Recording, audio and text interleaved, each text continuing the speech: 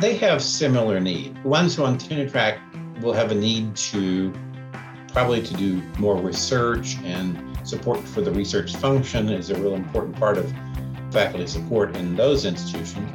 But there's a lot of faculty who are on contract. They have maybe multi-year contracts, maybe their only annual contract, and their primary role is as a teacher. So I would say that their focus is entirely on teaching. And so you think about that, that implies a robust system of support. The Digital to Learn podcast is dedicated to exploring both what's new and what's good in the use of technology in teaching and learning. Our mission is to have the best minds sitting in front of our microphones, sharing evidence-based strategies for digital teaching and learning. Digital to Learn is brought to you by the Center for Learning and Innovation at Indiana Wesleyan University. Thank you for joining us. And now, the Digital to Learn podcast. Welcome to the Digital to Learn podcast. I'm Tiffany Snyder, and I'm here with my co-host, Brad Gardner. Hi, Brad. Hey, Tiffany. Today, I'd like to do a little movie trivia for you. Oh, my. You're so dangerous. In what movie did the main character say, "Good morning, and in case I don't see you, good afternoon, good evening, and good night"? Ooh. The answer is The Truman Show. Oh, I love The Truman Show. Yeah. Jim Carrey. We watched that in school.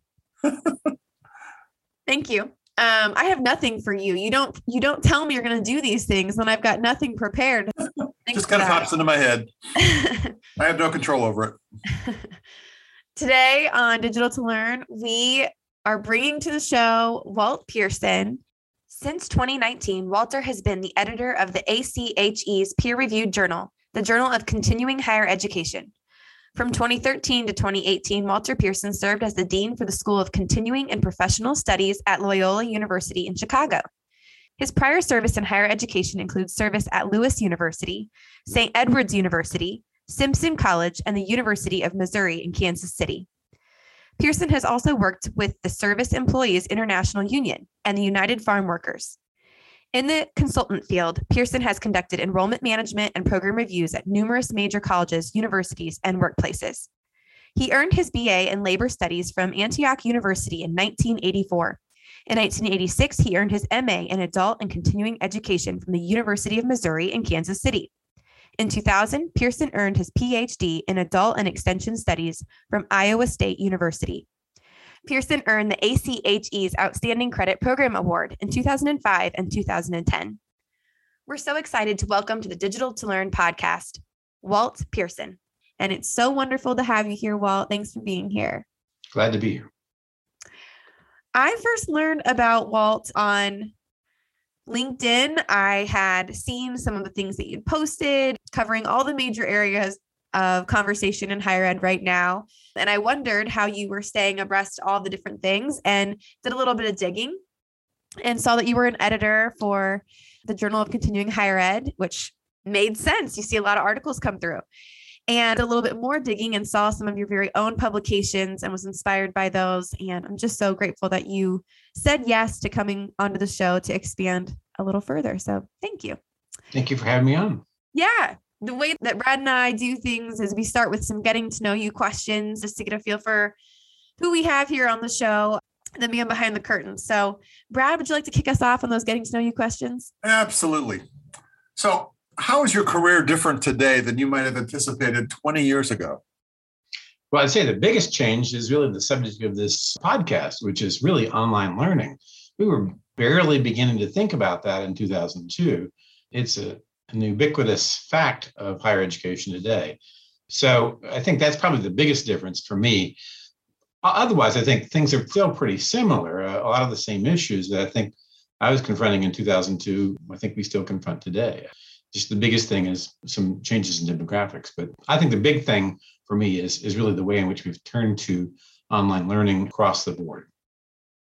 Putting you on the spot here, but when online learning started to emerge, would you admit to being an early adopter, an early enthusiast about that? Or was it something that originally you were thinking, no, this doesn't have the traction? Brad's laughing at me, but I'm curious. I would say I started experimenting with online learning in would have been probably about 2005. So those are my early experiments with it. So I'd say I'm a moderately early adopter. I was a little skeptical at first, but I've really grown to be an advocate of online learning. Absolutely. And I recognized as so. I just ask that because I think right now too, we are in online learning, but as we start to hear more and more about VR and the metaverse and what that has to do with education, I'm feeling sometimes a little skeptical. And I think, oh no, 20 years from now, am I going to be that person that's looking back like, oh, I don't really want to admit that I was a little leery here. So just curious to know with the transition to online learning, how you felt about it at first. So thanks. Thanks. I think it's important to put in perspective the fact that just like in a classroom, online learning can be really, really good, or it can be really, really bad. Yeah. It's true. Yeah, I think that our kind of experiment on the run with online learning during the pandemic has taught us that lots of people can do it really terribly. Mm-hmm. And they mistake the process of knowledge transmission for education. Education is really about the development of habits of heart and mind, to quote John Dewey. And what we did a lot of times during the pandemic, people lecturing for an hour long, 3 days a week, was really horrible. Yeah. And I think if you look at the programs which are native to online learning prior to that, you see a lot more depth and experience with it. And to the extent that we were able to transmit that depth and experience to our colleagues from across the university, then we achieved some good successes. All right. Well, this one's getting more personal. How would your colleagues describe you? Well, I'd say they'd say that I've kept my focus on a few things. And those are really, first of all, academic quality, kind of focusing on keeping academic quality at a high level, providing convenience and flexibility to adult learners. That my career has been focused on serving adult learners, and convenience and flexibility are very important to them. Marketing effectively. I think that's something that I've done well, and that's something that really requires attention when you're building online programs. And then finally, providing affordability. So academic quality, convenience and flexibility, marketing effectively, and providing affordability is really important. And I think ultimately our job is to help students, adult students, to lead effectively, to succeed in their career, and make meaning in their lives. And each of those things require a different sort of focus for higher education. And it comes from my background of leading in faith-based institutions. I've led at Simpson College, I've led at St. Edward's University, I've led at Lewis University, finally at Loyola University of Chicago. So that gives me a unique perspective about the importance of mission in higher education. Thank you. That really resonates with us too. So I don't know if I even included in our introduction that we work at Indiana Wesleyan University. So that was another factor that drew us to your work. So Walt, if you needed an alias, what would you choose for yourself? I'd say John Dewey. Okay. You've already quoted him, so he really set himself up. There you go. That was very strategic of you. I love it. So what's the thing you love most about John Dewey? Oh, I just think that his work speaks to all of us in education, whether you're working in primary or secondary or in higher education. His emphasis on the importance of really the use of the scientific method in education to encourage students to have real experiences, to try to question kind of what that experience meant, to form a hypothesis going forward, to test that hypothesis. That's really the way in which you think that experience, reflection, theorizing, application, that cycle, if you do that every week in your class, have students construct some experiences or have some experiences, and then have them reflect, think about the dimensions of that experience, then think about theorizing for solutions to that, and then applying those and seeing how they work.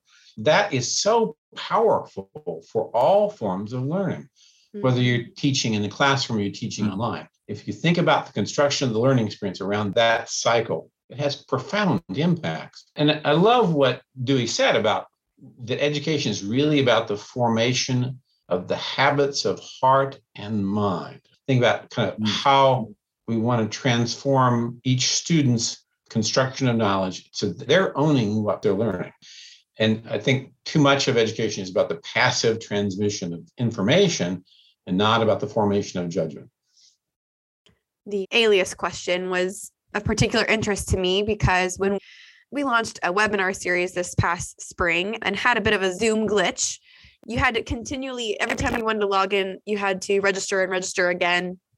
And we didn't have time to slow down and figure it out. But in the meantime, Brad over here created a different alias for himself every time he logged into Zoom. So when I went to check the registration list, I'm like, there's all these rock band stars and actors. And I'm thinking, who are all these people? I don't remember coming to these webinars. And turns out it was just Brad logging in a few times. So kind of fun. That was great fun. That was great fun. I'd love to see John Dewey pop up in my webinar registration list. He probably will. He probably will. Yeah, now he definitely will, I can say. I can practically guarantee it. That's right. Walt, would you consider yourself to be John Dewey's evil twin? I hope I'm just an acolyte. Hardly. I can already say hardly. All right. Oh my goodness. That would make this podcast especially interesting. All right. You participated in building the #1 in Illinois, #8 in US online degree completion. There's all kinds of other fun facts about you we shared in the bio and folks can find on LinkedIn. But what have you learned in the process of building these online degree programs and opportunities? Well, I've already talked about some of that, but I think the first lesson I would say to everybody is, and this is not something that necessarily faculty need to think about, but as an administrator, I think you need to think about it long and hard. How do you market effectively? Because adult learning there are no lists you can, in traditional admissions, you can go out and buy the lists of everybody who's taken the ACT or the SAT, and then you can parse that list about who fits best for us. There is no list for adult learning. You've got to try to come up with a way of building your list, getting people to inquire, and then nurturing each of those inquiries into an application and that sort of stuff.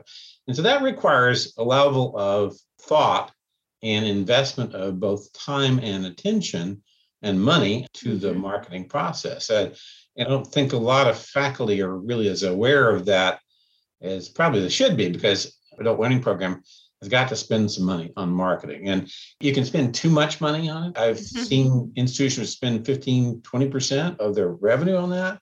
That's a real problem. But thinking about where do we spend it? How do we spend it? How do we build those things? And then most important, taking each prospect and working with them carefully to nurture them into being an applicant and then to a finished application process and enrolled in the program. All those are really critical steps to having our classrooms full. And I think that's something that really is really important. And the other thing I think is to be really transfer friendly.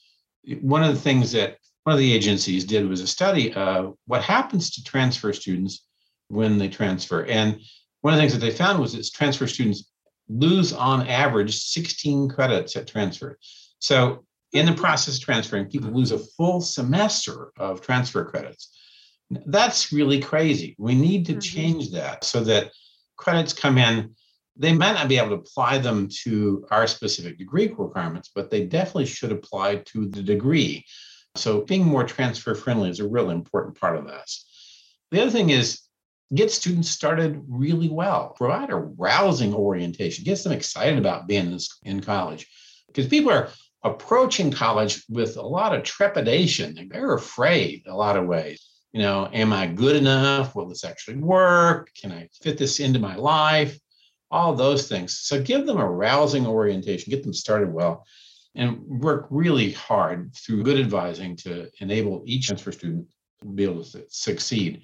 There are very few adult students who are not transfer students. So just think about them. How do you serve transfer students well? It's really important. And then getting to the subject of this webinar is really thinking about how do we support each faculty member in doing their job. Faculty are really the people spending time with the students. That's where the rubber meets the road. faculty need to feel completely supported and enabled to do a really good job of teaching. And that's really one of the most important things that we can do, is spending time on building and supporting academic quality across the board, so that faculty know that they have an opportunity to use rigor. They can work well with students. They know how to assess students' learning. They can provide good feedback. They're effective at constructing the learning process. All of those things are really important. Using all of the tools to helping with learning design and giving good support to faculty across the board and throughout their career. I think helping continue to develop that is really important. And I just think the most important part of a relationship between an administrator and the institution is to really listen to faculty. Faculty are the ones who are spending all of the time with the students, and they're much more aware of what's going on with the students than administrators are. So that's real important. And then I think the other thing is to bring down the cost of the degree. And how do we do that? We do that through being transfer friendly, to make sure that we're not losing credits at transfer, providing liberal prior learning assessment or recognition of prior learning options, and good testing so that people can use tests as a part of their degree program. And then helping students maximize grants, providing scholarships to help support students. One of the things I was really proud of that we did at Loyola was we provided a number of scholarships. We were able to support fully students who were on the Pell Grant to be able to cover their tuition through other scholarships in the Pell Grant. And we also matched tuition support. So if they got $5,000 in tuition support, they got $5,000 in scholarships from Loyola. So I think that's real important. So the goal is to bring down the cost for all the students. Where do you think people, let's say they read the article and they look at those different categories and they think, yeah, we're really aiming to do that. We haven't perfected this, but we're making progress in all these different categories. Is there one or more of those areas that they're just struggling? I look at institutions. One of the institutions I served, I think their marketing budget is no bigger today than it was when I was there, and it was years ago. So that sort of lack of attention to putting resources into the support of the program is one of the flaws that I see in a lot of higher education institutions. So lack of attention to marketing. And then I think a lot of times some administrators don't have the same faculty background that I do. And so they don't bring the same resources to the discussion of kind of supporting faculty. That's the area that I think I see a lot of people falling down on. They're just not, they're not equipped to support faculty in the way that I think faculty should be supported. That's one of the things that I think is one of the flaws of a lot of adult learning programs, is that they're not structured to really have a good system of support for faculty. Or to what extent has your work intersected with kind of the difference between full-time faculty and adjunct faculty? So numerous institutions now rely heavily on adjunct faculty. We're talking about faculty support. Does faculty support look different for our full-time folks and our adjunct folks? And should we approach those two populations differently when we're aiming to create support structures? Well, if you think about the way in which the faculty workforce in America divides out, you've got all of the full-time faculty, some of whom are on tenure track, some of whom are contract faculty, but they have similar needs. The ones who are on tenure track will have a need to do more research, and support for the research function is a real important part of faculty support in those institutions. But there's a lot of faculty who are on contract. They have maybe multi-year contracts, maybe they're on an annual contract, and their primary role is as a teacher. So I would say that their focus is entirely on teaching. And so you think about that, that implies a robust system of support for faculty across the board. And then there are, within the adjunct faculty, really two categories. One is people who are teaching because they haven't gotten a full-time job someplace and would prefer to be a full-time faculty. And then there are lots and lots of others who teach on a part-time basis because that's what they want to do, because it's kind of interesting and they can do this in addition to the rest of their career. All of those have slightly different needs in the faculty development process. And I was fortunate to work in a system where at Loyola, I had contract faculty and for the most part, faculty who just were doing this because they wanted to participate in this way. And we didn't have a lot of adjunct faculty who would have preferred to be full-time. And I just think thinking about the needs of each audience gives you a slightly different strategy to use in the faculty development process. So I just think about all those broad categories. That's a way of thinking about kind of who are we talking about here when we're talking about a faculty development process. If it's a full-time faculty on tenure track and they want to know how they can get a research agenda going, that's different than the part-time faculty who wants to know how I can teach more effectively and teach more efficiently. Mm-hmm. If we could flip that a little bit, what do you think online students are wanting from their faculty members? Well, they want attention and they want for information to be well organized. And I'm a fan of using templates for online courses so that students, they'll know where to look for things. I think a fairly detailed syllabus is a really essential thing. Having clear outcomes that you're asking for and making clear to students what you're hoping they will get to is a really important part of the construction of a course. And then sort of what are the appropriate mechanisms by which you will go about assessing their learning, making sure that those are fair and clear. That's really important, I think. We're going to pause right here on the Digital to Learn podcast and be back again next week with Walter Pearson. In the meantime, please check out our website, digitaltolearn.com. Follow us and share our resources on our social media, LinkedIn, as well as Twitter at Digital to Learn. We'll see you next week. Thank you for joining us on Digital to Learn. If you enjoyed this podcast, there are 3 things we ask you to do. 1, come back and join us again. 2, tell your friends about us. And 3, give us a positive ranking on your favorite podcast platform. Digital to Learn is brought to you by the Center for Learning and Innovation at Indiana Wesleyan University. Embrace the future. Always keep learning.